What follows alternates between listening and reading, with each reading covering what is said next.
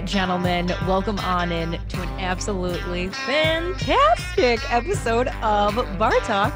Good morning, good evening, good afternoon, good night, happy Thursday, happy Friday, happy Saturday, Sunday, Monday, Tuesday, Wednesday, whenever it is that you are listening to this. I hope you are having the absolutely best day ever. And guys, remember, you have the power, my friends, to turn it around and make it an absolutely extraordinary day. Okay, before we dive in, I just would like to say that as I'm filming this and I was doing my audio check, I realized that there are wind chime noises in the background. So you might be able to hear them. You might you might not be able to hear them. I will explain why that is shortly, but guys, just know that I am so happy to be back. I have missed all of you. I have missed having these conversations. I have missed Bar Talk. I took an unexpected break.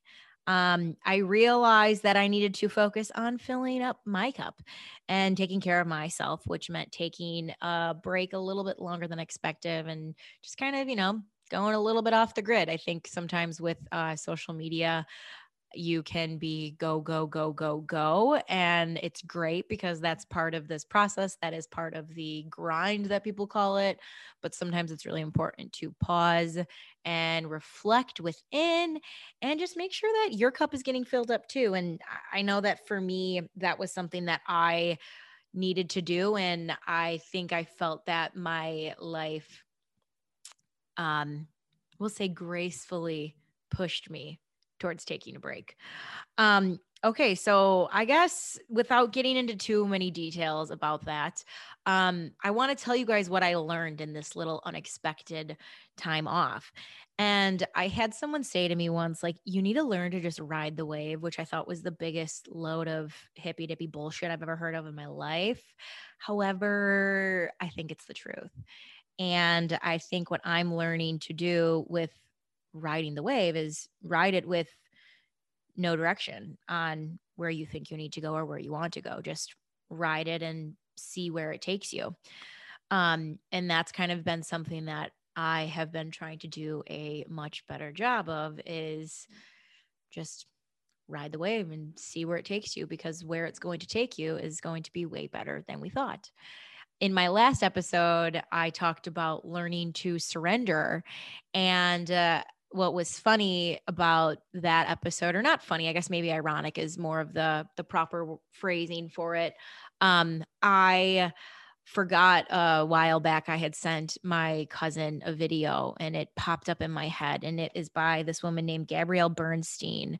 If you ever get the chance to look her up, I would definitely suggest looking her up. But she did a Super Soul Sunday, like mini, like TED Talk almost like. And she has these 5 rules of surrendering. And the last rule that she says is once you think you've surrendered, surrender even more. And I think that's something that I definitely am doing now is, okay, I surrender. Okay, I'm doing it more. I'm going to surrender more. And I'm trying to just let go of just let go of it all in a good way, in a very good way. And then I think if there's one thing that I've realized, and honestly, I don't know if you guys are watching. If you're watching this, you'll be able to tell. If you're listening, you won't. But my setup's a little bit different, and that's because I've moved. That was kind of one of the things that happened to me in this unexpected break was I had to move pretty quickly, and it all happened exactly the way it was meant to happen. It happened in like divine timing, and everything had aligned perfectly with my angels. And what's funny is being in here, sitting down, recording this, looking around at my loft. It's just me and I love it. I've realized that I am exactly where I need to be, and that is a beautiful feeling, is being exactly where you need to be in the moment and not looking back in the rearview mirror, even though reflection's not a bad thing. Just don't get stuck back there, and not looking too far ahead, because I think sometimes when we get so focused on being too far ahead, we're not present to what is happening right now in front of us. So, guys, for those of you who are listening, for those of you who are watching, I want you to look around at where you're at right now. And I want you to feel it, smell it, see every tiny detail and really take in the moment in, whether it's you're walking down the street, you're in the grocery store, you're at a bar, you're in your house, you're at work, wherever it is that you are. If you're driving, I want you to take this moment in. Just take it in and look around. What is it that you're feeling? How do you feel? Because where you are right now is exactly where you're meant to be. So embrace it and enjoy it. Okay. All right, guys. So like I said, I moved and I'm still trying to figure out my like setup right now because I'm just trying to figure it out. So if anyone knows how to organize a shelf, do you know how hard it is to like balance out like a bookcase or like a shelf, like a shelving unit? Like I have looked on Pinterest, I have looked on TikTok, and I get everything is like they have these, I don't know, all these weird things that I don't really think you need. So if anyone knows how to do it, I would love your suggestions. Or if you would like to send me what your bookshelf looks like so I can get some inspiration. But if not, I will be calling over my best friend, Miss Morgan Howard, AKA Morgan Manizzi, and you are going to help balance out my bookshelf because I have no idea how to do this. This is like a lot harder than I thought. I don't know if you guys can tell, but it's like all right there. And we're just like trying to figure it out. Yes. Okay. So there's that. Guys, let me go ahead and tell you a little bit about our guest this evening. I actually filmed this episode a while back and then my life kind of, a lot happened in my life. So I just wasn't able to get this out in the fashion that I wanted to. But guys, our guest this evening is an old high school friend of mine, and that is Miss Vanity Walsh. Vanity, I've known Vanity since I was a freshman, so since I was 14 years old. And I said this in the beginning of the episode, but there are just certain people you meet in your life that you know are going to do things and you don't really know what it is, but you just know they're going to do something. And that was Vanity. I just knew Vanity was going to do some incredible things. But before we go ahead and dive into that, I do want to put out a trigger warning for those of you who are listening or watching. We talk about domestic violence in this conversation. We talk about trauma as well that Vanity has faced. So if this is something that maybe you think you might be triggered by, make sure you are listening or watching this with someone you feel comfortable with, or make sure you can call someone right afterwards to talk about this because this was a really heavy conversation. And I just want to make sure that while I know that this is going to be extremely impactful, I want to be very sensitive to those who are listening where you make sure that you have someone to talk to when you are done with this. Okay. But let me tell you a little bit more about Miss Vanity. And guys, I just think what's incredible about her is she has had every reason to give up and she has had every reason to throw in the towel. And you know what? She hasn't. And I know she's not going to. And I just think that there's something so beautiful about Vanity's outlook on life, the perspective that she views life through. And I hope that that is something that you can take away from this because life is not easy. And sometimes no one ever tells you just how hard life is going to get. And I think what has been so beautiful about this conversation that I've had with Vanity is her outlook on life is just giving her more and more gratitude. It's incredible. She's absolutely incredible. And I want to go ahead and dive on into this. But before we go ahead and do that, guys, I got two quick things. Since I have my own place, one of the things I absolutely love about it is that I am in complete control of the smells. Meaning the candles that I am lighting. And as you guys know, the only candle I trust to have burning in my house is LYW candles. LYW candles standing for Light Your Way. And honestly, what has been beautiful about this company, guys, is It's more than a candle. It is a inspiration. It is a reminder to you that you are in control of your destiny. You are in control of the path that you choose to take. And one of the candles that I have that I'm going to light right now, if you're watching the background, hold on, I got to dip back a little deeper. Oh yeah. Oh, I almost fell. Hold on. That would not be good. Okay. It's not as close as the last setup, guys. Okay. This is going to be the Nightscape, Sage, Oak, Guava, and Berkmont. That was the way I had to look it up last time. All right, let's go ahead and light this guy. Woohoo. Beautiful. We're not using matches anymore. Those were dangerous. Okay. But guys, LYW is kind enough to give you 20% off your next order. And with the time that this episode is coming out, guys, it's fall, which means that it is perfect for those fall scented candles. And Hannah has a few fall scented candles that one of them is the Orchard that I'm just absolutely obsessed with. She had it last year, brought it back, bright apples, orange peeled, and muddled wine. Yum. And it also smells absolutely outstanding. The Harvest. And I thought there was one more. Let me find it. Hold, I'm looking it up. But guys, we love a good fall candle burning in our house. And I'm telling you, you're gonna want it. Oh, she's got some new ones too. Ooh, girl, I gotta go order these. Yes, queen. All right, I gotta order these right now. Let's finish this up. Okay. Anyways, guys, head on over to LYW's Instagram account, which is LYW Candles, or their website, which is lywcandles.com, and get 20% off your next order using promo code BARTALK20.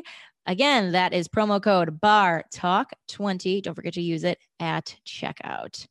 Okay, guys. And then secondly, by the time you listen to this, football season is going to begin. Holy shit, that is crazy. And with football season beginning, that means that if you're planning on going to any of the NFL stadiums definitely have different bag policies. So this is going to be for my ladies. But gentlemen, if you are listening and you have a sister or your significant other who maybe isn't aware of the bag policy, I'm telling you, you're going to want to, one, inform them, and two, send them over to Margot Page. Okay. Margot Page is a handbag for all year wear made with durable and recycled materials. Okay.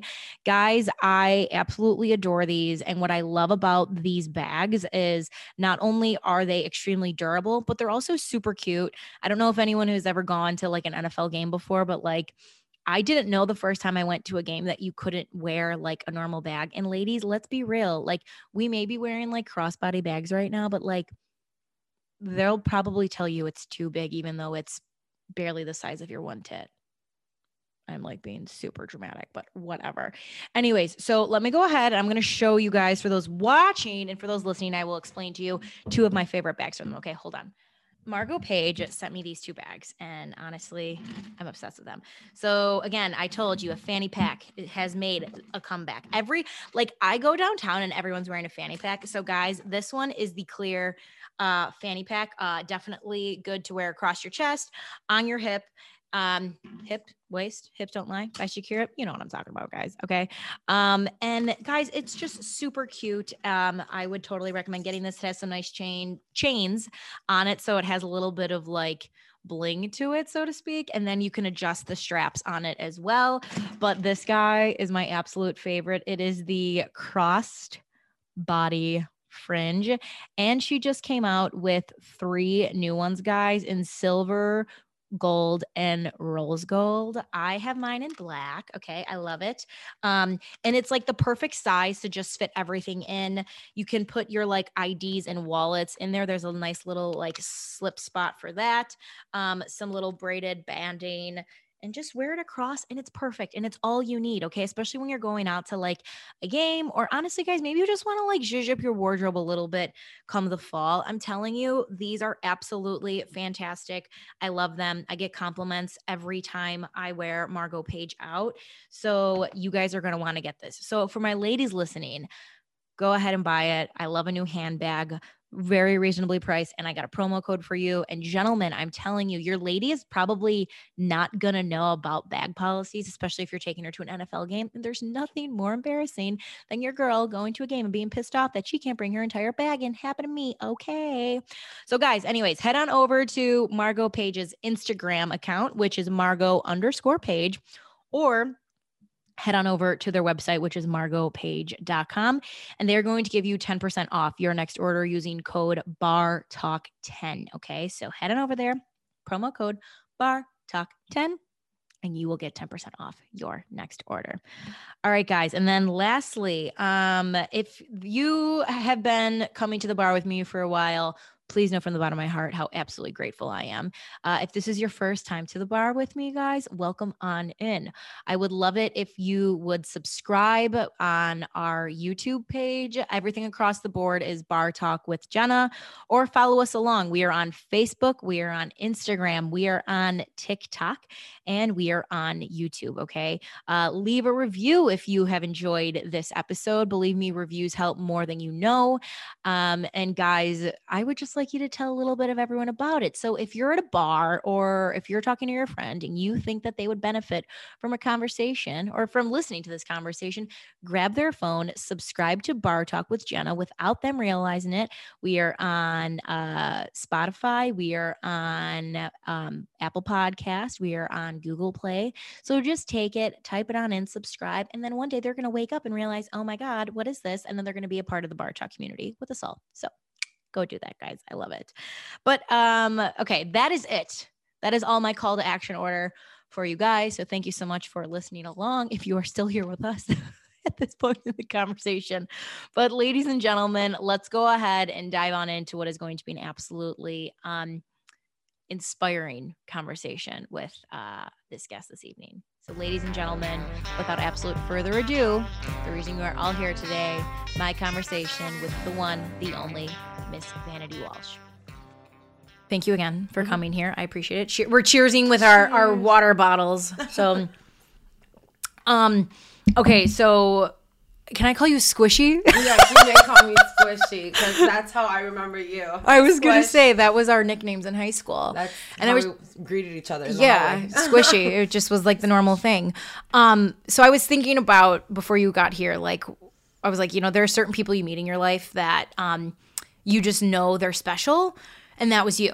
And there are certain things you just can't explain. It's just like a feeling. I always felt that way towards you. I was like, Vanity's just special. Like, she's just going to do shit. I don't know what she's going to do, but I felt that when I met you freshman year at D. And obviously you've had a decade. I mean, it's been a decade, but like a decade of highs and lows, and yeah. Almost dying 7 times and a roller coaster, we'll say. But I think what's so beautiful right now is you have this sense of like clarity and resilience. And there's just like, to me, you see the light in a lot of situations when a lot of people don't. And we're going to talk about all of that, because I want to talk about all of that. But before we can talk about the highs, we unfortunately have to talk about the lows because but you can't have highs without lows, is what I've was conversation. The lows are actually my favorite. The lows are my favorite because they're the reason that I am the way that I am now. Yeah, that you bounce back. I had to go through a lot of lows in order for me to find myself. Yeah. So talk to me first about your first relationship when you were 19. My first relationship when I was 19. Well, not technically your first relationship, but the relation. I know you did an IG live about just how, I guess let me rewind too. I like to think I'm vulnerable, and then I meet you, and I'm like, fuck, I really need to like step up my game, because like, I'm like, Jesus Christ, dude. Like, but I think people don't understand how hard it is to share and to be open and to tell people about like not the prettiest of moments in our lives, but that's where like connectivity happens. So I guess you can briefly explain to people that relationship, and then what being in that relationship taught you. Now, are we talking about the one where physical abuse? Yes. Me and my ex used to fight? Yes. So that relationship was kind of like, God, you know what? I want to say I met this guy when I was with Annalisa at like North Avenue Beach with Samantha. Like it was like freshman year. And I met him when I was like 16 or like sophomore year. Mm-hmm. And we met at the beach and he thought that we were older. Everybody thought that we were older. Yeah. And I remember we were like kissing and flirting. And he was like, so what school do you guys go to? And we were like, Divas. And he was like, what college is that? I've never heard of that. And I'm like, it's a high school. And he was like, you're like jailbait. I'm like 20. I think he was like 23 or something like that. And he was God. Holy. So he messaged me every year until I turned 18. And when he actually messaged me the last time, I was like about to be 19. Mm-hmm. And he would just be like, so you 18 yet? And I'm like, no, not yet. Yeah. Like a year later, I'd get another text and be like, one more year. And yeah, me and my mom had bumped heads good enough to where I was gone, and I had just gotten like this little apartment in Lincoln Park, like at this like garden unit, and I just reconnected with him, and he helped me move in, he helped me get all my things in there, and I was there for about like 3 months until like we just moved in together. Like he was just wow. You should just like come move in here with me, like I'll take care of you. And what doesn't sound more amazing to a 19-year-old girl who's been put out on the streets than being like, provided for. Like, yeah. And I was like, what do you mean you'll take care of me? Like, and he was like, I'll take care of you, you know, like I love you. And at that point I still hadn't said I love you back. Like I was like, yeah, whatever, I'll just sleep at night, because like I was just like young and like I didn't know I was finding myself. And, right. And yeah, so I moved in with him right away, and I started like working in nightclubs, like underage, fake ID, mm-hmm. And he was like, he was training to be an MMA fighter, and so he was like, I want to work on the weekends too. So he started doing security. I started working doing bottle service. And for a while, it was great. Like, mm-hmm. for a while, like, everybody who ran into us were like, you are our favorite, like industry couple, like, you know. And it was because sober, he was amazing. Like, he was, like, the type of, like, boyfriend to, like, bring you gifts at your job. And, like, all mm-hmm. your girlfriends were like, oh, my God, he brought you a Michael Kors watch, you know. Mm-hmm. Like, just to pop up and do sweet things like that. Mm-hmm. But he had a problem with blacking out, and when he would black out, it was just like a different person. Like mm-hmm. it was like you couldn't see the same person in his eyes anymore. And the blacking out, like at first was just like arguments, you know. And I think that he was just waiting for me to cheat on him. Like he had been like cheated on, and I know that like he didn't have a lot of like strong female role models in his life. And, like, every time he got drunk, it was just like, I know you're cheating on me. I know you're a skank and this. And I was just like, I don't like being called out of my name. I've always had, like, a temper. And, right. I mean, whether it's a guy or a girl, like, if you call me something that I don't feel is correct at that moment, like, I will lash out. And I did. I was the one to, like, swing the first few times, but, like, always lost. Like, I would, like, fly from one room to the other room, like, Superman punch me in the air, like, and then, he would start swinging back, and then before you knew it, I was the one on the floor getting kicked in the ribs. Like, I wasn't winning. Mm-hmm. And, the thing was that we would go to sleep, and the next morning he would wake up, and we'd look at each other, and he would be like, why is your face like that? Why is my lip bloody? Like, why? And I would just, like, you know, you could just see it in my face, and he would just break down and he would cry. And it was just like an emotional roller coaster that we went on, mm-hmm. because you could see the remorse, and you could see him, like, he would be, like, on his knees, like, I don't remember anything. Like, I'm sorry. I don't know mm-hmm. what happened. And, you know, here I am retelling the story, and he's mortified. Right. But then again, I'm also as immature as I was, I also felt like I took responsibility for being like, well, I was the one to swing on you first, mm-hmm. you know? And that's what my mom always raised me, was like, if you want to fight a dude, she's like, a dude's going to fight you, but he's going to fight you like a dude. Mm-hmm. So, like, pick up a chair, break it over his head, and run for your freaking life, because you're never going to beat a guy. Mm-hmm. And we did that like vicious cycle for like 2.5 years, and it was just like it wasn't getting any better. The fights were happening more often. I was just more resentful, and I stayed because I had too much pride to go straight back to my parents and just be like, I tried making it in the real world, and my boyfriend beats me up, so can I move back home? You know, I couldn't do it. Like, I didn't tell, like, even like my best friends, like, nobody knew. And yeah, I just really started to outgrow him, and he started to like make it seem like the lifestyle we were living was completely fine. Like, he was going to be okay living that for the rest of his life. And I was like, no, this isn't the end game for me. Or it shouldn't be the end game for you. Like, I don't want to be a bottle service girl for the rest of my life, but I don't want you to be a security guard for the rest of your life. And it took a break, and you know, I tried to give him another chance, and that was like the time where there were like a few scary times with him. And one of them was definitely, we were driving, and we were on our way home from work, and he said something to me in the car, and I was the one driving. And I remember, I think I went to like hit him, and he grabbed my arm and he twisted it behind my back.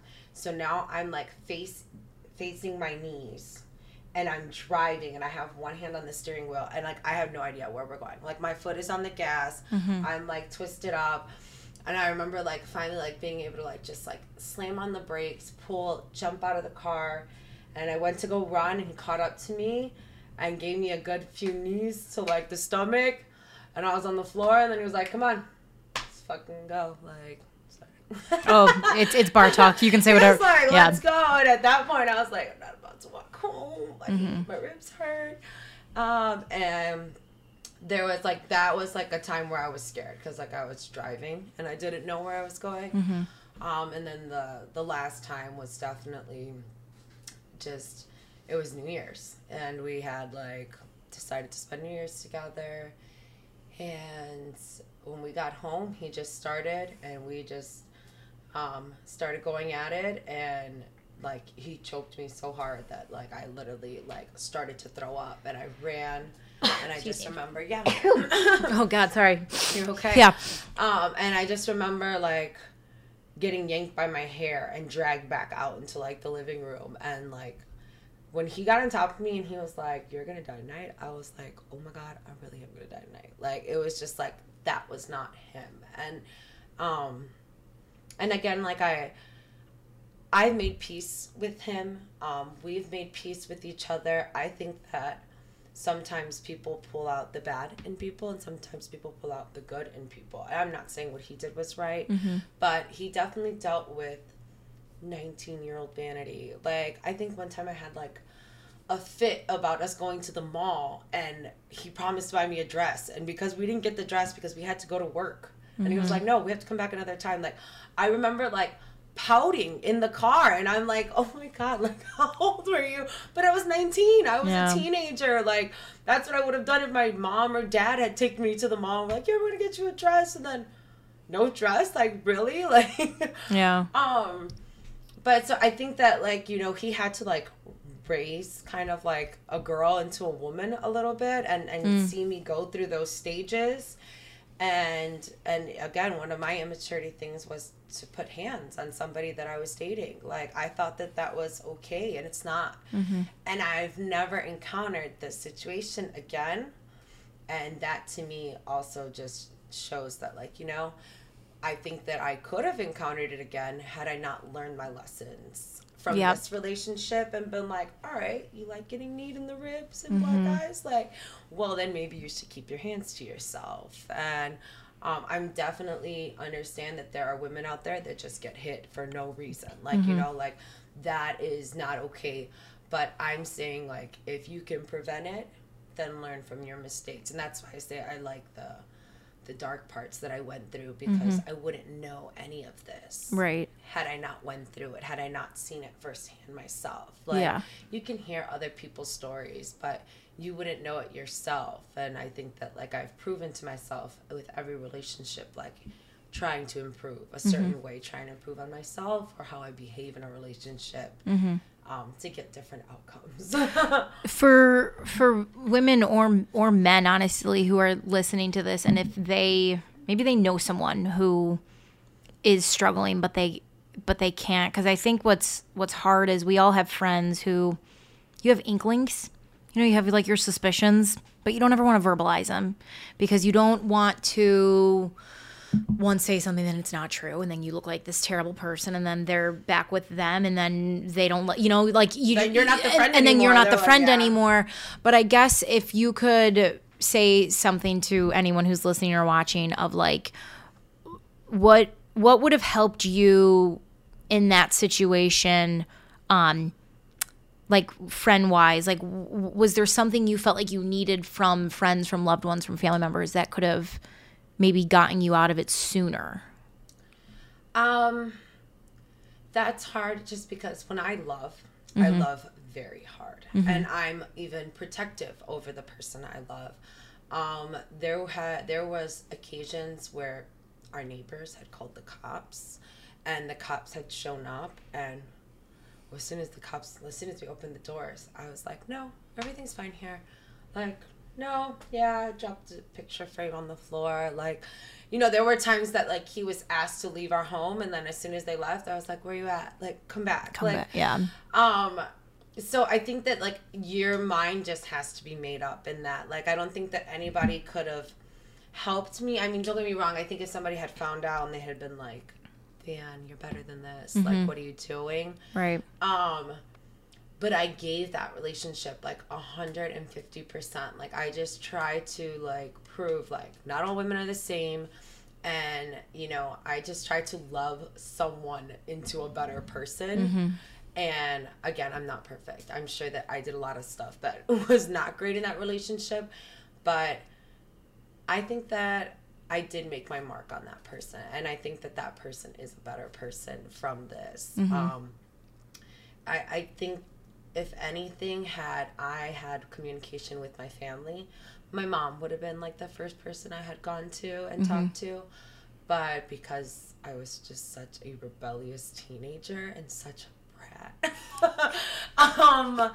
I wasn't speaking with my family. And I think that that's what made the difference, because I've always had the type of family that we could like go to each other and talk about serious things or have open conversations. My parents always made sure that we felt comfortable talking to them. And I mean, even in high school, like I'd be like, Mom, I made out with so-and-so, or like I would come home to tell my mom. That was like the first person I told. My mom would be like, I don't need to know who you're making out with. But I'm like, oh my God, I want to tell you. But Mom, I'm so excited. Can you just be happy for me, please?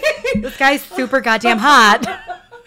He drives this nice car, Mom. Like, when you're 16 years old, like, it's candy apple red, okay? Oh my God. Right. Good. Nice candy apple red car. What, again, like if there are people who are listening, was there a moment, like obviously you said like he told you like you're gonna die tonight, and you believed that. I'm going to assume, and if I'm wrong, tell me, like that was the breaking point. Like that was it. Like I get out. Like, yeah, that's when I took the advice that my mom had given me, and I just remembered my mom telling me about a guy who got kind of like aggressive with her, and that she was in the car with him, and that she was like calmed him down. I was like, okay, you're right. Let's just head home, and just waited for a red light and just bolted at a red light. And she was like, I needed to calm him down so that I could make my escape. And, and that's what I did. Like, I literally just snapped out of it. And it wasn't like going tit for tat anymore. And it wasn't like, who's the badass here? It was like, baby, why are we fighting? Baby, why are you mad? No, I'm sorry. I didn't mean anything I just said. Let's go lay down. Like, I love you. And I just said anything to like get whoever that person was, because like I couldn't see him in his eyes anymore, to just like calm down enough to lay down. And as soon as I heard like a snore, like I was out of there. Like I don't even bolted out. Like and I've seen that person since, and again, we are cordial. We're at peace with each other. There's no animosity. We understand that we both played parts in that relationship, and that, you know, we're better apart. I think that's the understanding that we've come to. We don't wish bad on each other, but I can't say that I fully like would trust myself alone in a room, especially if there was alcohol involved. Like, Right. you know, like if there was alcohol involved, I'd be like, okay, see you later. It was great seeing you. Right. Like, just because I'd be afraid of like that other person to come back. Right. You said something about being happy or being right, which I've never heard it put that way, but I think it's like, I was like, oh my God, it's so true, because we live in a world where I think everyone wants the final word. And also, your girl's like super fucking spiritual and into the moon and shit. And like right now we're in like Leo season, so everyone needs to be fucking right, and everyone's pride is like through the fucking roof right now. But I think what's so interesting about what you said is like, you know, I had a situation happen to me where I was talking to someone, and they had said something to me that had nothing to do with me, but it was a lot of projection. And I'm like, in my head, I'm like, you are so fucking wrong. Like, you are so fucking, like, I think they said something like, I know you don't have anyone in your life, but just know I'm here for you. And in my head, I'm like, well, you just showed me your deck. It was, like, again, this is all like internal dialogue. And I was like, but I'm not telling you that. So I just said, okay. And I walked away. And I think old Jenna. That's that. Yeah, 2 + 2 is 5. Yeah. Yeah, okay. you got it. You got 5. it. It's 5. But I think that's such a great lesson of like, do you need to have the final word? Do you need to have the final straw?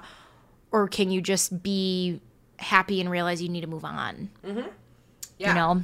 And I, again, like I have to, my mom is very spiritual. We are into the zodiac signs, and she does like, I mean, she's probably gonna chart us all pretty soon, but she is like my eyes and ears, and she kind of has always given me like the heads up or like the right kind of wisdom, and that's like wisdom that I give like free game to like people on Instagram. Like I'm like, you know, my mom came to me and my brother a few months ago and told us that. She was like, listen, right now, it's not about being right, it's about being happy. And she like sat down me and my brother individually, and she was like, you guys have things to work on, but it's not about being right, it's about being happy. So even if someone is this and that, who cares? As long as you're happy, let them be, you know, thinking or doing whatever they want. We don't need to come in and be like, by the way, you're wrong. Exactly. You know, like it's not worth it. And that's, I've been able to apply that to a lot of things in life since we've had that conversation, and things in my past where it was like, yeah, no, like, do you want to be right or do you want to be happy? And that could be the difference between like being here and not being here. And one thing that I've really learned to do is to try to avoid bad blood at all costs. Like my mom thinks it's an issue. I don't know. My therapist doesn't really think it's the worst thing. But if I meet you and you don't like me, I've been like this since a kid. I have an issue with rejection. And so I will make it like my goal for the year for you to like me. Like I will go out of my way to kill you with kindness, knowing that you don't like me, just so that you have to come back to me at some point and be like, so I thought you were a bitch when I met you. And actually, you're really fucking nice. And I'll be like, thanks. Thanks for being honest and admitting that. And then, you know, don't get me wrong. Yeah. It's still genuine. I'm still going to be nice to you. But like, I just don't like it when people like either see me or they're just like, oh, I bet she's just a freaking stuck up bitch. And I'm just like, oh, watch this. Like, I will show up with cookies. Like, here, I baked you cookies. Like, If anyone would do it, it would be you. It would, honest to God, be you. Because I know that, like, I like to make friends. I love people. I love people more than I probably should love people, because people have been bad to me. And I see the good in people. That's why I've had so many bad people around me. It's like, I'm like, I know that they do this, and that, but I think that they're really good at their core, and I'm gonna like be there to help them like find their goodness. And then it comes out like, oh, they did this, and that. Oh, I kind of knew that they were involved with things like that, but I believed in their good. Yeah, you always try to see the good in people. I think it's an admirable quality when you try to, because sometimes people just need they almost need you to like bring it out of them. You know, not that I ever think it's like our jobs to like make other people better, but I think if you show kindness to others, you just have no idea how it's going to impact them. And it's really as simple as just like looking someone in the eye saying like, how are you doing today? Like, and it sounds so and fucking silly. About it. Yeah. And being genuine about it. Yeah. Just be honest. And oh God. Okay. So guys, vanity is just like, again, I remember hearing about your fiance, a few years back, and just being like, I think my heart's shaking right now, and it's kind of crazy because I just remember being like in disbelief, I guess, because it sounds so, I don't even know what the words are, like not real. Like, I guess it just doesn't sound like something that would ever happen. And hearing that you were okay, I was like, okay, I'm happy Vanity's okay. Like, really, like, I'm just happy that you're okay. And again, I know some people know your story and some people don't, but I'll just let you tell it. Yeah. So this is like a part of my life that I like think about frequently, and I know and I can admit to myself that like I wasn't always a good person. And I just mean that when I was living on my own and I was trying to find my way, I kind of just like went into like survival of the fittest, or like whatever I had to do to survive. And I kind of just like threw like my book of like morals and principles like out the window. And like just everything that my parents had taught me. You know, my mom always told me like, if you do bad will come to you at some point, at some like, you know, at some time it will come to you. And I always listened to that as a kid, but then I got older and I was just like, yeah, what does my mom know? Like, not always, because, you know, if I could get away with this and I can get away with that.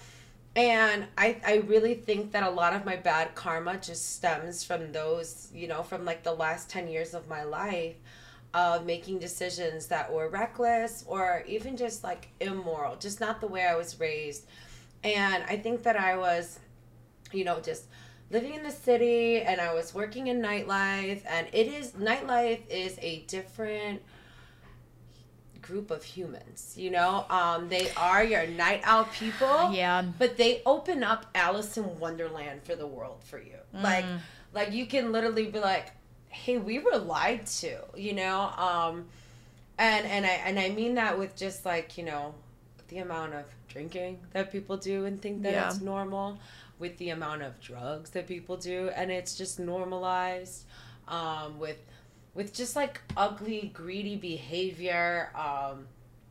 It's just a lot of using of other people, and it looks very glamorous and beautiful from the outside, looking in. And I know that I'm sure people like look at, you know, bottle service girls and bartenders and like, oh my God, they make such good money and they're pretty and they're this, but like they don't understand that it's just like a vicious cycle that like will eat you up and chew you up and spit you out.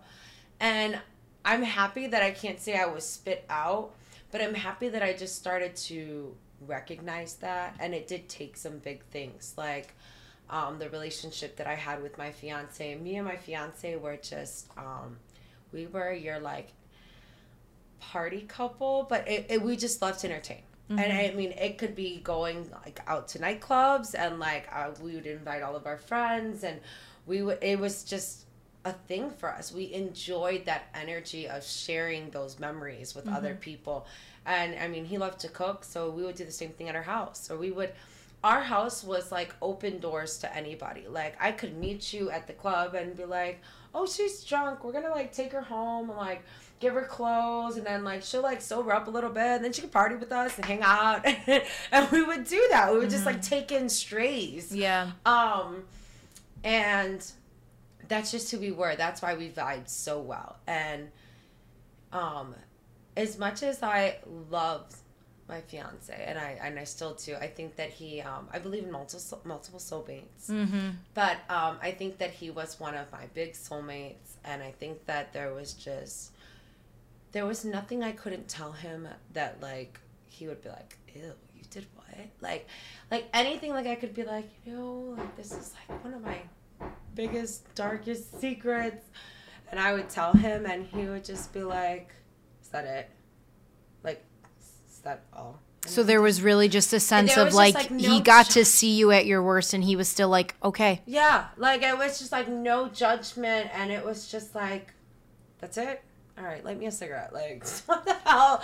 And I love that. Like, there was just, I felt like I could be totally myself. I felt like I dated a lot of guys that would be like, oh, if you were that, then you dress like a whore, and you don't respect me. And it was like I'm not like that, or I'm not doing that, or I'm not trying to disrespect you. And like him, like it would be like, what outfit do you want? He'd be like, the sexier one, of course. And I was like, really? Like, I love it. And and it was just a different type of treatment that I had from like men before. And because of that, like I would just be like, are you sure? My mom always taught me like there's a way to dress when you're in a relationship, and there's a way to dress when you're single. And some of those single outfits gotta go away, in the closet when you get into it. And no, he would buy me clothes like all the time. He would go to like BCBG and be like this black lace dress, and like he loved to flaunt me. Mm-hmm. And that was nice because I had definitely dated my share of like jealous guys who like tried to control me or tell me what to do. And I think that he just gave me life in that aspect. So like because he was that person to me, I would have followed him into flames. Like there's just like nothing that I wouldn't have done for him. And yeah, so he was from Milwaukee, and we used to go to Milwaukee a lot. We had some friends up there, and we used to just go and drive up there like either for the weekend or for the night. And he introduced me to one of his friends, and I knew that his friend had just gotten out of jail, but I didn't know what for. And I'm the type of person that when you date me, if I trust you, I will trust you, and I don't need to ask questions about every part of your business or things like that. And so I welcomed this person into my life with open arms, and I seen this person. We helped give him a job at the shop. My fiance had a few body shops that he owned, and we put him to work because he was a felon, having a hard time getting a job, and saw this person like every week for a year. And this person was the type of person that would see me out at the bar, and maybe my fiance went to go smoke, or maybe my fiance went to the bathroom, and I'd be like, oh, I'm gonna go smoke, and he would like walk me, escort me, stand next to me while I smoked. And I would just kind of always be like, oh my God, like you're such a good, you're a good guy. Like, what are you doing hanging out with us degenerates? Like, we're always at the club partying, and he didn't drink much. He didn't do any drugs. Like, he just seemed like really chill. And like if I went inside, he would like pull up a chair for me, ask me how I was doing, like seemed like a genuine friend. And I feel like I always went out of my way to be nice to him, and that he appreciated that he noticed that. And so I me and my fiance had him over the night that this happened, and my fiance had woken me up because I struggle with depression, and he woke me up at like 7:30 p.m. and was like, baby, you slept all day, like why don't you go take a bath, and so and so's gonna come over later. And we also had this girl staying with us. She was a bartender at one of our friends' bars, and she had a squirrel infestation in her apartment, and she lived like 6 blocks away from us. The most random stuff. And we just told her, hey, well, why don't you just come stay at our house for like 2-3 days? We're right down the street from you if you need to grab anything. So yeah, I took a bath. He went to Jewel, got stuff to make tacos, and the girl was there when I got out of this bath. And I came into the kitchen, and like the food was all done. He was still in the kitchen. She was laying on the couch, and we were just like, let's watch scary movies. We ate, we drank, and it got kind of late. It was like 11 o'clock, and I'm like, where's so-and-so? How come he's not here yet? My fiance's kind of just like brushing me off. Like, I don't know, it's on his way. And he had like gotten a phone call, and it just, you know, he picked up and was like, who is this, and hung up. And at that point I'm like texting him like, what's going on? And he was like, nothing, I think so and so's here. I'm just gonna call so and so That's fine. Mm-hmm. Yeah. And the person came and they rang the doorbell, and I opened the door, and I was like, hey, come in, we've been waiting for you. And I'm all bubbly because we've been taking shots of Hennessy and eating tacos and watching scary movies. And I make a joke. I'm like, do you like our like 16-year-old girl that we took in? And he's looking at her like, do you need help? And I'm like, it's a joke. Like, she's like 20-something years old. Yeah. Like, you know, she bartends. I'm kidding. Yeah, right. I'm kidding. Yeah. But now I think that it wasn't that he was looking at her like she needed help. It was more of like, there's someone else here that he didn't expect to be there. And I really think that she was the difference between me being here to tell this story or not. Because I think that any other time this person would have came over, usually me and my fiance would be like laying in bed and like watching TV in our room, and I think that it would have been a much easier angle for him to just come in and shoot us both like while we were laying in bed and just walk out. But the dynamics were different. We were in the living room, we had company, and he was just acting kind of strange. And he then asked to go back to the car to get his backpack because he was supposed to spend the night. And we were supposed to be doing this because him and his girlfriend broke up. Or at least that's the story I was told. But he left out our back door. He was like, I'm going to go out the back because my car's parked closer to the alley. And I'll never forget, my fiance was like, well, take those bags of trash with you while you go down. And he was like, okay, but just watch my back. Again, it was just like a lot of weird comments that were being said, but that weren't being processed. And this was the comment made from the other guy. From the other guy, from so-and-so. Yeah, from so-and-so. Okay. And me and my fiance had like this like 3-bedroom condo, so you had to walk straight down the hallway, and our master bedroom was at the end. So we had a balcony that we could see out the back. And we went into our room, and I remember I went to use the restroom, and I saw, like, I can vaguely remember seeing him laying on the bed, and he was just, like, going at it with his thumbs on his phone. And I think now it was, like, panic. I think he sensed something was off, and I think that he was trying to call people. I know other people that told me he tried calling me, like, you know, minutes before this happened. So he was definitely trying to get people to come to our house. And I just remember being like, what's wrong? And he was like, so-and-so's not acting right. And I was like, but it's so-and-so. Like, stop. You're being paranoid. Oh, I wish I didn't say those words to him. So we went back into the living room, and so-and-so rang the doorbell again, came back up the front door. And this time my fiance opened the door. And I remember looking over from the couch and seeing that he didn't have a backpack. But he was like, hey, can I talk to you in your bedroom for a second? So me and the girl that were staying there, we continued to watch whatever movie was on. And they, like, faded off down the hallway and closed the door. And it was, like, less than 5 minutes. And I've never heard gunshots in person before. And it just kind of sounded like a cabinet, like an office cabinet, like hitting the ground hard, but like a few times. And the girl that was there with me, she like jumped to her feet, and you just seen like sheer panic in her face.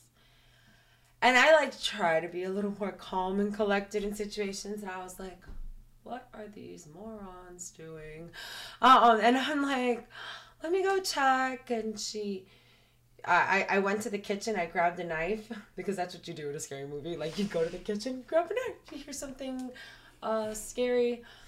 And she just, like, kind of pleaded with me and was like, please don't go down that hallway. Please don't go. And I was just like, you're crazy. My fiance's down there. I'm going to go see what's happening. And she stayed by the front door, and I walked down the hallway, and tried to push my way into the door, and it felt like somebody was standing in front of it. And so I gave it like a good like 3 shoves. And finally I got the door open, and I see like is directly in front of me, and he's pointing a gun at me. Like he's like a foot away from me. The gun is a foot away from me. That's how close we are. And I can see out of like my peripheral on my left eye that my fiance is laid across the bed diagonally with his head at the like where the pillows would be, and his with his feet where the pillows would be, and his head at the bottom of the bed. But his back is to me, so I can't see him. And it just sounds kind of like snoring. So my fiance, when he would get bored of your conversation, usually this was just with me, he would be like, you know, like he would like start snoring and be like, are you done talking? And I thought that it was one of those moments. Like I was just like, let's catch up. These guys are playing jokes. Mm-hmm. They're trying to scare us. We're watching scary movies. And I'm looking at so-and-so, and I'm like, what the hell's going on? And he pulls the trigger. And I don't know how else to describe this. I just felt like a shield, like, went over me. Like, I just felt like something just protected me. And like, those bullets, like, just started, like, ricocheting sideways into the walls. And he shot at me twice, like, right there, point blank, like, a foot away.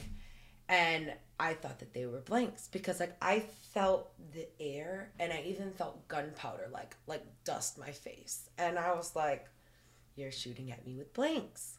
This is a joke. This is a joke. This is a joke. Like, this is not real. And, but after that second pull, I just turned and I bolted and I ran down our hallway, and the second door on the right was our bathroom. And I just went in there and I slammed the door. Mind you, I'm still holding the knife. And I like locked it, and I just start backstepping towards the tub. And I just hear him like, doo, doo, doo, doo, doo. And he just kicks the door open and lets off fire again. And I just drop to my ass. Like I just dropped to my ass, hands up, and then I just drop the knife, and he lets off another one. And I'm just like crying and laughing at the same time. This hasn't happened many times in my life, but like what happened to my best friend Samantha, we have cried and laughed at the same time. So it is like the most strange thing to describe, but you're just like, huh, what's going on? Like, it's like a defense mechanism, yeah, almost to like help you from almost overdrive of what you're experiencing. And I was just like, so-and-so, like, don't kill me. I don't know what's going on. I don't know if this is a joke. And he just like kind of started giving me like a confession or telling me not to feel bad for my fiance. And I just was like, just get out. Like, stop confessing. Stop telling me anything. Like, just get the hell out of my house. Mm-hmm. And I was like, I just want to check on him. Is he okay? Is he okay? And he's like, you just stay right here, because I have 2 more guys downstairs waiting to finish the job, and don't you fucking move. Like, you stay right here. And I'm like, okay, just get out. The back door's right there. Just get out. And he, like, ran to our room. We ran back down the hallway to our room, and I'm, like, poking my head out. And he, like, grabbed this safe that me and my fiance had bought, like, a few months prior. My fiance actually gave me my engagement ring, and it like he put my ring in the safe, and we opened it. It was a 2-key safe, and he grabbed that, and then he ran past me, and he was like, "Get your ass back in the bathroom." And then he ran to our living room and grabbed my fiance's phone off the couch, and then he ran out the back door. And when I poked my head out, my front door was open. The girl that was with us was nowhere to be found. Mm-hmm. And my first instinct was to call my neighbor, because my neighbor always had a gun. And I just called him, and he was like, Vanity, what happened? We heard the gunshots. And I was like, I just need you to come here. I need you to, like, help me right now. Like, they shot Steve, and I need your help. And so then I hang up with him, and I was like, and grab your gun. Just grab your gun. I hang up with him, and I call 911. And then I go in my bedroom and I'm just like rubbing my fiance's back. And I don't have it in me to like look at his face. I just am like rubbing his back and I'm like, can you hear me? And he's like trying to make effort to like let me know that he can hear me. But like what I thought was snoring was he was shot 3 times, like in his face, like underneath his eye and like in his nose. So he was trying like to breathe, and that's what the snoring sound was. And yeah, my neighbor came over, saw him, freaked out too, and was like, what the hell? And I'm like, I need you to keep it together with me right now because like the ambulance is coming.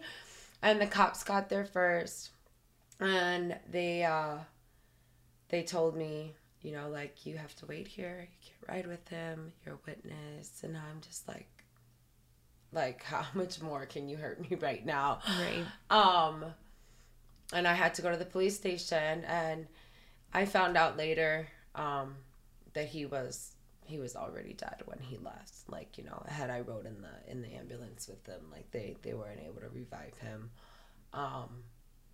But yeah, I went to the police station. I gave my statement, like, I don't know, like 2-3 times. They let me smoke in there. God bless those cops. Like, I was just like chain smoking. My phone's ringing, and I'm like, I'm at the police station. I gotta call you later.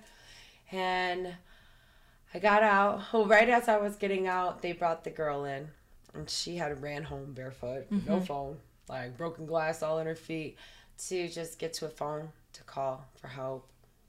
And she saw me, and she just fell to her knees and just broke down, and she was just like, I saw him kill you, I saw him shoot you in the eyes, like in the face. Like, she's like, I saw him put the gun up to your face and pull the trigger, and I would have never left you.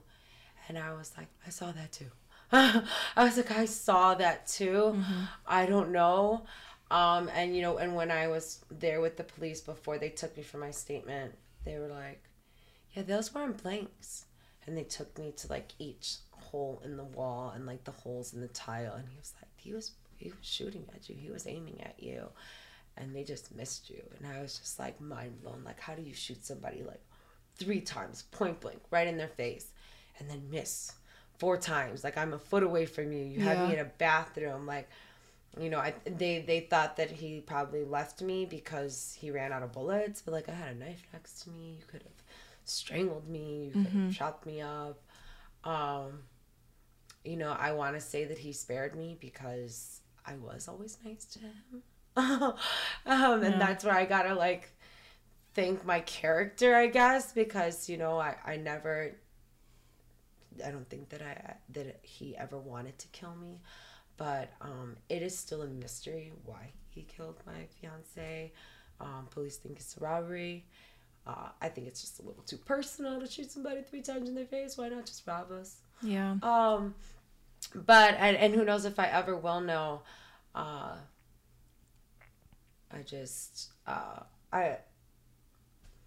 not sure. That's like the only thing that haunts me, is not knowing. Like, I would just like love more than anything to like at one point, one day, like be able to like, I don't care if I have to like go to the prison and like sit glass to glass with him, and just give me like a reason so like I can like rest. Like, what is it that, you know, because I didn't think that anybody wanted to kill us. I think that we were good to a lot of our friends, and that we like helped a lot of people, you know, or invited a lot of people into our home. So that's all I can really like think about. But that also just makes me more cautious with people now, because now it's just like, well, if I thought that my friend killed my fiance, then, you know, then there's people with different intentions that I'm not picking up on. And like, I thought I was a good judge of character, and so now I'm just like even more cautious, and I question, you know, I think after this happened, I remember I saw a homeless woman, and she was like standing out on the street, and I called my mom up, and I'm like, what is wrong with me? Why do I want to put this homeless lady in my car and take her to my house and give her a shower and give her some food? And I'm like, after everything I just went through, you would think I would be like, no, fuck people. Leave me the fuck alone. And And I'm like, and I'm over here like, don't do that. What if she like kills you in your sleep at night? But still, those are the thoughts, and like me calling my mom, like, can I pick her up? My mom's like, yeah, no, maybe just give her $5 or something. Like, give her some money. Yeah. So obviously that was, what was it, 2 years ago? that was 2018. That was 3 years. 3 ago. years ago. Okay. Where are you at with it now? Before this 3rd anniversary, I was reflecting on it a lot, and I definitely spent I spent 2 years of grieving in a dark place, heavy drinking and long nights up, and like long nights of like torturing myself, just like looking at photos, looking at videos, wanting to hear his voice, going through his computer, looking for answers, like trying to like look up background checks on people, like just whatever I could do to try and figure out why this happened. And then I moved back home with my parents when the shutdown happened. And like, just it made me put like those toxic habits to rest, and that's what I'm so grateful for. And I just really, like, life just started to lighten back up. And I told myself before this 3rd year anniversary, like, this is going to be the year that you let it go. It's time to, like, stop lingering and being sad. Like, stop torturing. And don't get me wrong, it's not like I went out and I was just, like, depressed all day, like, and crying. But it was, like, me torturing myself when I was alone. Like, that's probably one of the reasons I liked to be out so much, was because, like, when you get home and it's just quiet and it's dark and there's no one else there, that's when it hurts the most. Silence is the loudest. There's a reason they say it. It's easy to surround yourself with noise because it's noise, and you don't listen to that little voice, that little gut voice, your little heart voice, whatever you want to call it. But when you finally do get in stillness, it's where all the answers lie, but it's not always a pretty place to go. Yeah. And I just feel like my whole life, I've always been like the type of person to make myself happy. So whenever I'm sad, I'm like, well, I don't want to be sad. How can I make myself happy? Oh, I could get dressed up, hit up my girlfriends. We can go out to a club tonight. We can go drink. We'll dance the night away. And all of my problems will still be there tomorrow, but I'll figure out a Band-Aid for that too. Yeah. Like, But I'm going to feel good right now. Right. Yeah. Yeah. Do you feel Steve with you? Yeah, I get lots of little random, like, songs that'll be on. Like, I have a playlist for Steve, and we had playlists together. He was really into music too. Like, he had DJ equipment, and there will be songs that are just on in places that, like, they do not belong. And those are, like, the moments where I'm like, okay, I feel you. He also had a Mercedes-Benz CLS, the 63, and every once in a while, like, even directly after, I had, like, one of them trying to race me on the highway, and I was like I was in, like, an Infinity, and I was like, I'm not racing you, but I feel like that's Steve. Like, those are, and I mean, other people could be like, that's just a coincidence, and that's cool. Let me believe what I want to believe. That's what makes me happy. Right. I feel like he reaches out here and there, but not the way that I thought I was going to feel him. And that, to me, I just kind of feel like he doesn't want me to linger with him, like that there's more to life that I have to go through. And although I'll never forget him, I think he was just another chapter in my life. Yeah. Yeah. A huge one, though. Yeah, a really huge one. A huge chapter. In the 3 years now, you know, with everything that's happened, what has been the, like, your greatest takeaway having gone through something so traumatic? I think I learned that you got to pick yourself up. And I think I learned that I can eventually pick myself up, even if I struggle, even if I have bad days. I know that I can, and I just like even when I do my prayers, like I talk to God and I'm like, have patience with me. I know I'm running thin on patience with you, but like I'm just like, don't give up on me yet. Like, please don't give up on me yet, because like I can feel it. Like I know, like I'm gonna follow through with this, and I'm gonna do great things. And I feel like I definitely had like my spiritual awakenings, and I just feel wiser now. I felt really lost and in a dark place for a while, and now that I see the light, I feel like wiser, and I see other people that are going through it, and it's like, okay, you needed me to go through it first so I could find my way out, and then I can help them find their way out. And I feel like I've had people from grammar school or people that I've just met once or twice, that when I used to share like my pain, or I used to post about my fiance, people from the like out of the woodworks that would just hit me up and tell me their stories and tell me their losses. And it just put things into perspective, like we are all struggling. And some people can talk about it. Yeah. And some people can't talk about it. And since I am more of an outspoken person, I talk about it and I share it, and then people will message me directly and talk about their own experiences. And I love to be the ears for some people. I've even gone as far as like just like meeting someone up for coffee or dinner and just like hearing them out, or I've had really beautiful relationships stem from things like that. Like friendships, and I'll say I've kept my spirits up, and I feel like I'm going towards a better chapter of my life. Like I feel like I don't think that the dark times are done, and I don't think that like I'll never suffer another loss, but I think that I'm learning how to cope with them better and healthier, so that they don't have such a hard impact on me, and I don't struggle as much with them now. Yeah. I think you'd be foolish to think that dark times don't happen. And again, I feel like I'm just a book of fucking cliches, and I don't even care. Like, as I'm getting older, I just like don't even care. But I'm like, you really can't appreciate a rainbow unless there's a storm. And you can't gain wisdom and understanding unless you go through some bullshit. And it's like, not that anyone's like, give me the bullshit, let me go through it, you know, like no one wants to go through it. But again, you talk about the hard times and the hard lessons that you have to learn in every situation, and it's like that's where growth comes, and that's where you gain your like empathy and your understanding.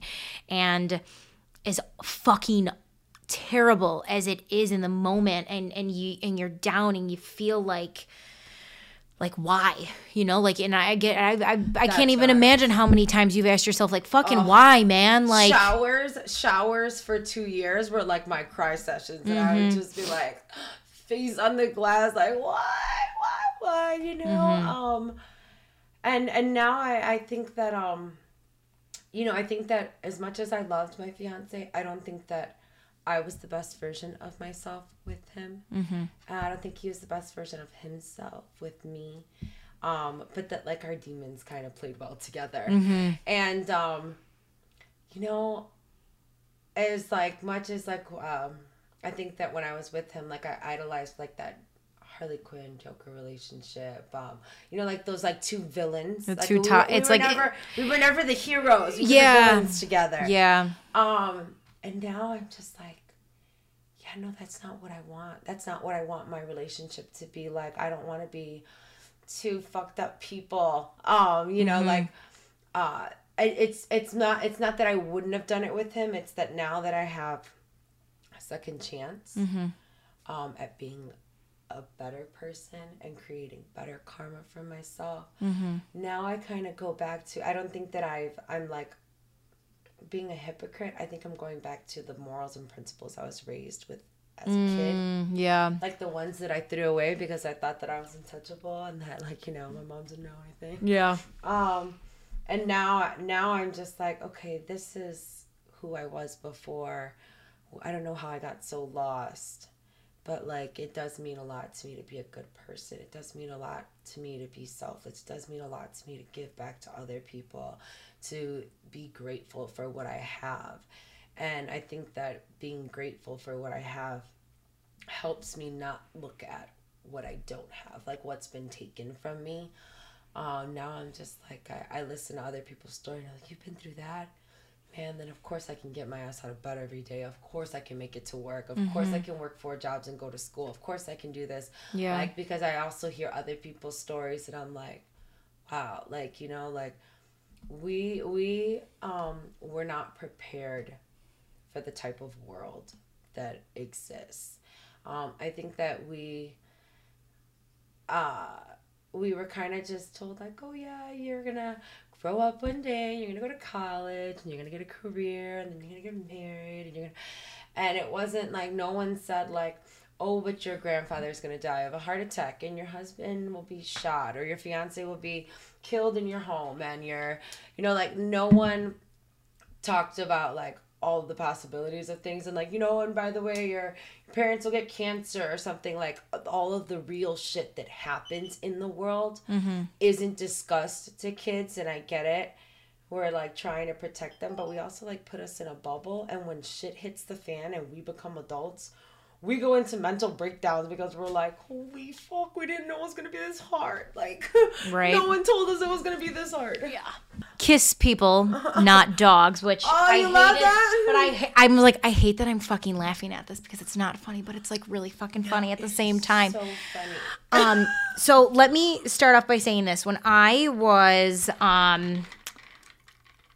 11, I got into a really bad scooter accident. Where I flipped over the scooter and 2 of my teeth came out of my mouth. My lips swelled up all the way to my nose, and this entire side of my left face was scabbed and bruised. And I didn't leave the house for the whole summer. I didn't let my mother take a photo of me because my mom's like the photo queen. Like, we call her Kodak Kathy.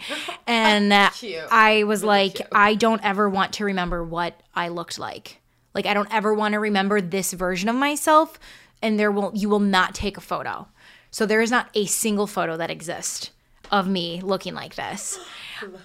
So again, when I heard everything that happened to you, and then you showed people, I just remember being like, again, my heart, I was like, I couldn't even fucking imagine ever showing anyone I literally, I didn't show people my face. Like, people would come over to my house and I would go upstairs and hide because I was like, I could see them looking at me, and I could just read them, and I could feel them. And I don't even know if you understand the like bravery it takes for you to like just be like, yeah, it happened, and I have scars, and it's going to be okay. And so again, guys, as if vanity hasn't already almost died a bunch of times, you recently got bit in the face by a dog. I just find it like absolutely incredible that you've been so open about everything. And I guess I just want to know why. So yes, I was bit. I got a dog that bit 75% of my lower lip off. And it happened, like I want to say the worst time. Like, as if there was, like, a really great time for it to happen. Mm-hmm. But, literally, like, maybe the 2 weeks before. No, I'm sorry. 3 months before, I was, like, I called my best friend Samantha Clancy, everybody. And I was just like, I'm feeling my purpose in life, and I was like, I want to be an Instagram fitness model. Like, I want to like meal prep and like post recipes and like motivate people, and like I had been motivating people for a while now, and I was just getting such good feedback that I was just like, I want to do this. Like, I want to go after it. I want to work with like an activewear brand. I want to work with a supplement company, which I do work with a supplement company. I'm like, I want to work at the gym. Like, I just started like manifesting what I wanted to do with this. And like, I know for like years I've teased my brother and told him like, I want to be an Instagram fitness model. And he's like rolled his eyes and looked at me like, yeah, okay. And I'm like, no, I'm going to go for it. I'm going to do it. Yeah. And I felt like all of this was like falling into place for me. And then my best friend's husband was like killed. And it really put like a dark cloud over like all of my happiness, like because I was still happy, Yeah. but it was like I couldn't be like as happy. And even like even when that happened, I tried to limit myself on social media. But like social media has become such a part of like, it's like my online journal. Yeah. Like I've always like kept like a diary or a journal. And now instead of like just telling myself my thoughts, like I'm like, let's see who else has thoughts about this. Hey guys, let's talk about like domestic violence today. Hey guys, let's talk about, you know, mental health and depression. Hey guys, let's talk about, you know, what do you guys want to do? Like what's your fitness goals? And so like I was just like full steam ahead. And I felt like I even used that to pull me through helping my best friend grieve. And I was like, when you're going to do that, when you're going to use your social media, that means you have to post photos and videos and talk on your social media. And when this dog bite happened, I was like, okay, I can either be devastated and let go of everything that I've been saying I'm going to do with my social media. And like I pride myself in like wanting to like spread love and positivity. Like it's not about like, let's all have 6-packs, and if you don't have a 6-pack, then you're just a lazy piece of shit. Right. It's like, do whatever you need to do to make yourself happy with your body. And it doesn't matter if like that's a 6-pack or if that's just walking every day and like, you're happy with how your body looks because you just walk every day and you get that exercise. Like I'm so sick of seeing on my social media just all fake asses and fake boobs and like lip injections. And here's the thing, I'm not body shaming that. I'm not saying if that's what you're happy doing, then do it. But I felt like natural beauty was kind of getting drowned out. Yeah. Like it was like, you know, like, oh, by the way, you're not beautiful anymore. Even if you're naturally blessed, you're not beautiful anymore unless you have a fat ass with a lipoed stomach. And like that's what I was getting like sad about. Like, wait a minute, like that's not the only way you can look. You know? And I started looking and like you know, like J-Lo. J-Lo is like one of my like body role models. Like because like she's older and like don't be wrong, I'm not saying J-Lo hasn't gotten work done. I'm not saying she doesn't go to a Medi spa. Right. But I'm saying you can tell that she works for it. Oh yeah. In addition to what the money that she has, she works for it. She's putting in, she's posting photos at the gym, dripping sweat like on a weekly basis. So you know that she's still like putting that effort. And I was like, well, I want to be more like that. I want to be that type of role model. I want to be that type of like Instagram fitness model. I don't want to just, you know, go and pay for a body. First off, I don't have money for a body like that. I don't have doctor money, guys. Right. So like I have to work twice as hard. Yeah. That's like my girlfriends that got money. Yeah. I get that. And so when this dog bite happened, I was like, I either have to run and hide and let go of everything that I've been building with my social media. I'm like, or I have to incorporate this into my fitness inspiration, and I was like, you know, I've been through other accidents and I've made the recovery process like a public thing, and I'm like, so this is just like, I still want this to be used for fitness, but this is also a recovery, you know, like content page. And I think that it's, in a way, it's actually helped me. Like my followers on like Instagram are growing like hundreds in the last month, that I'm like, I swear for like the last year I've been trying to get up to like just this amount, and I haven't been able to. And I just realized that like my recovery process was driving a lot of people to my page. And I had converted my Instagram to a professional account because I want to monetize my Instagram so that I can go to school and make money without having to work somewhere 40 hours a week. Yep.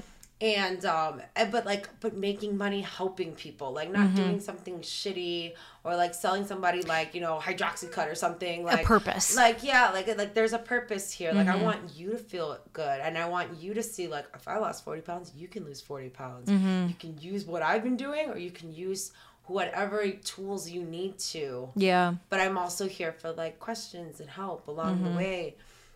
And so that's what I did. So I started, like, I know when I first saw my face without the bandages after the dog bite, I was just like, I look a little Frankenstein-y. That's what I told my mom. I was like, oh shit, I look a little Frankenstein-y. Because like, you know, the scars were real thick and like you could see like the stitches going across. And I was like, oh, I got a Halloween costume. Like Vanity.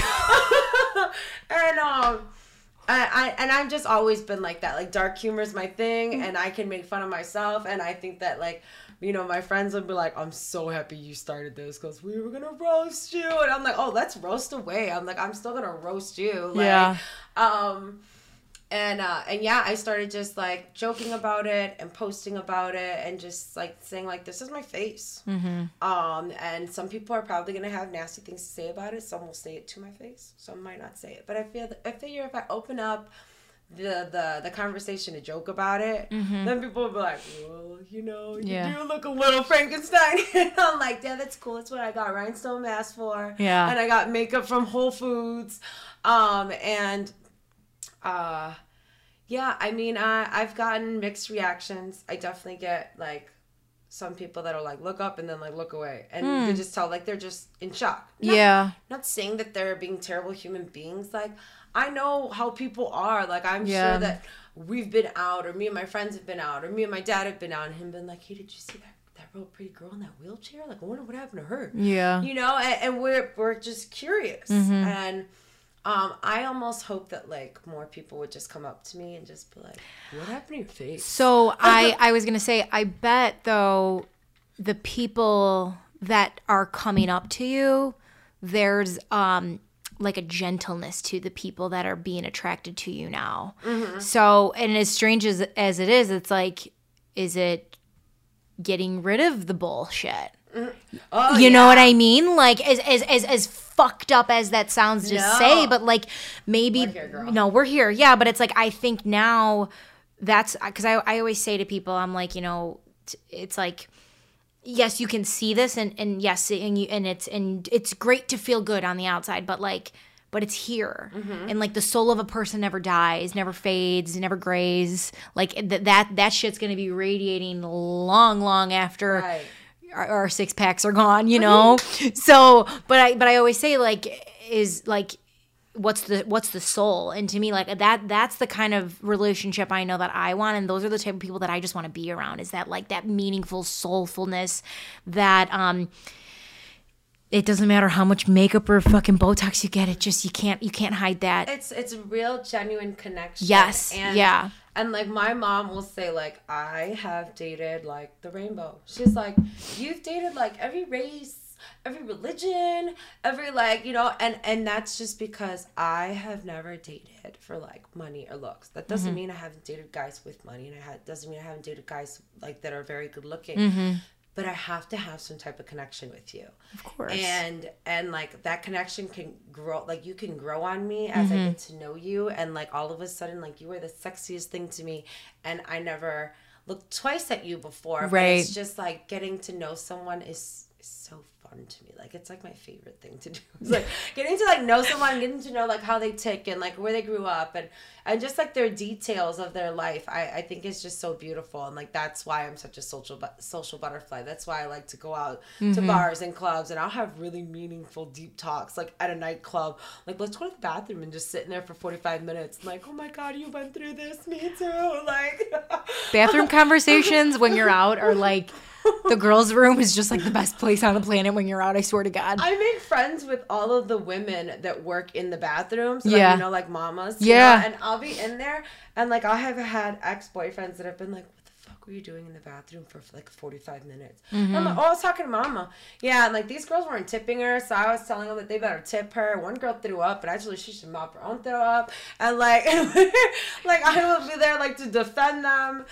And how do we get to this? Hold on. I'm not really sure, but I'm here for it. Oh, but so yeah, it's about genuine connection for me.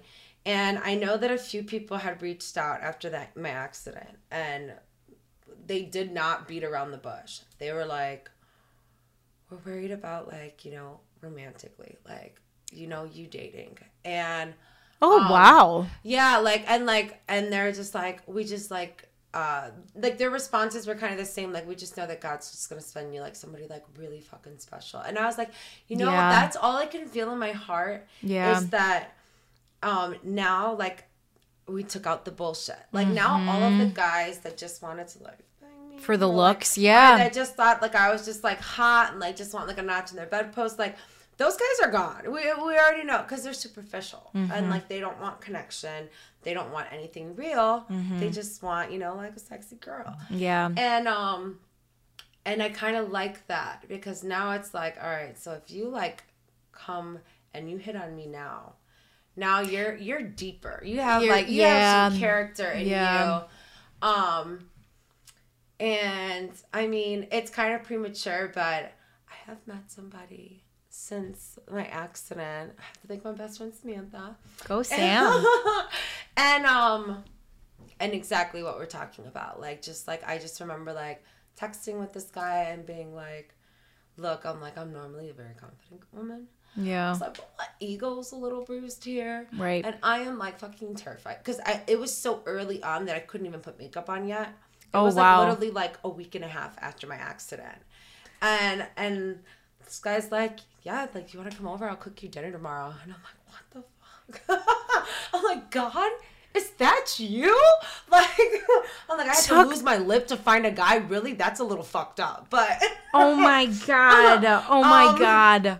But yeah, like, and I just remember texting him and I told him like, just kind of worried about the scars. I'm not going to lie. Like, cause you know, it's one thing to like see my Instagram and like see the photos. Like, by the way, guys, all the photos that I post on Instagram, they have a filter on them. We are not doing no filter for a while. It is that is the name of the game. It is Instagram. Everyone has a filter. At least until I have like my second like surgery and I feel until you feel good too. Yeah. For right now, like it's just makeup filters and like drawing the hell out of a lower lip. Like from like, you know, front on it looks good. Honestly, side, you cannot like you can tell that like there's no lip there.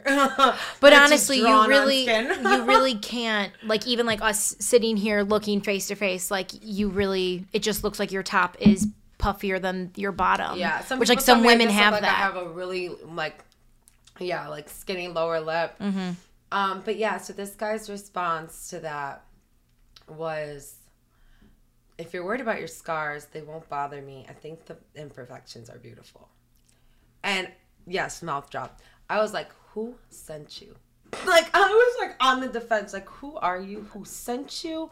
Like, suspect, and you know, like, that's terrible. I should have been like, oh my God, it's a sweet. No, but I think it's your guard protecting you. Yeah, you exactly. know, I'm more cautious around people. Rightfully so. Honestly, I think anyone who had been in your shoes would be cautious. So potentially good things on the horizon. We'll have to check in a few months and see where you and Mr.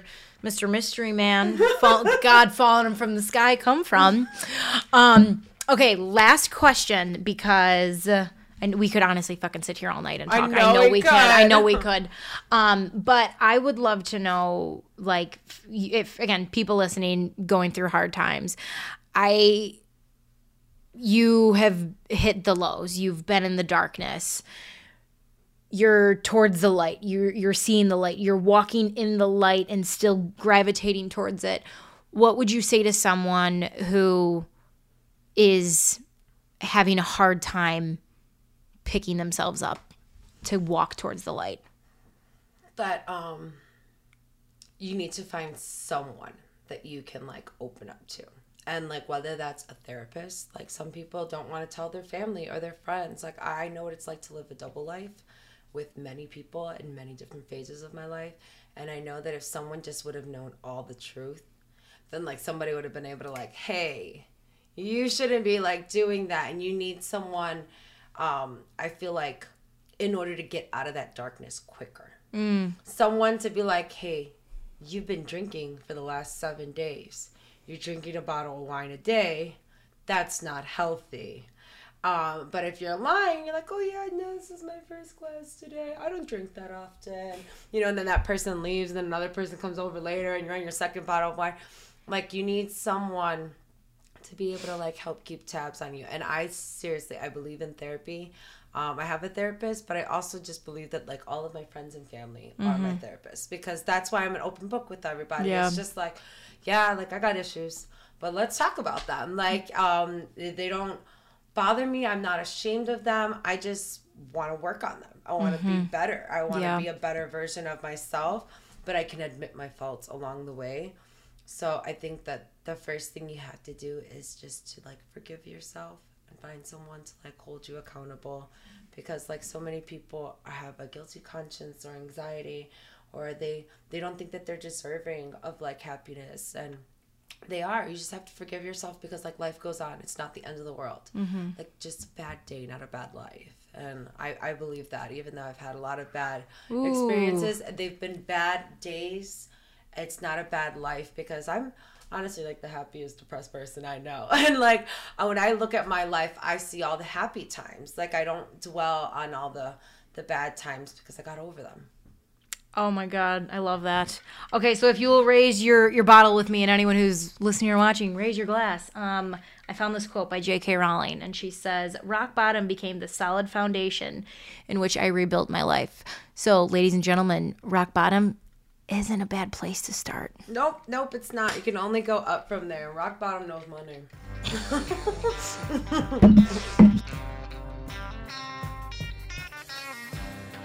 Alrighty then, guys. I hope you enjoyed that as much as I did. Honestly, Vanity just left me so inspired after we finished chatting that I just felt this new sense of energy inside of me. And I love being around people like that just kind of give you a really good sense of energy, because believe me, when you go by people who are energy vampires, you want to be around people that are just like giving you stuff. And that is exactly, that was exactly the conversation we had. I would love to hear what your takeaway was from this conversation. You can message or comment on Bar Talks accounts. You can DM me personally, whatever it is. I would absolutely love to hear your thoughts and your takeaways. Guys, thank you again for listening on in. Believe me, it means more to me than you know that you are choosing to listen with me throughout 70 plus episodes, which is honestly crazy to think about. So thank you guys again from the bottom of my heart. I really appreciate it.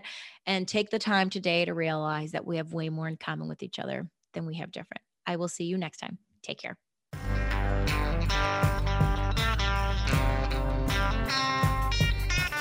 Hey everybody, it's closing time.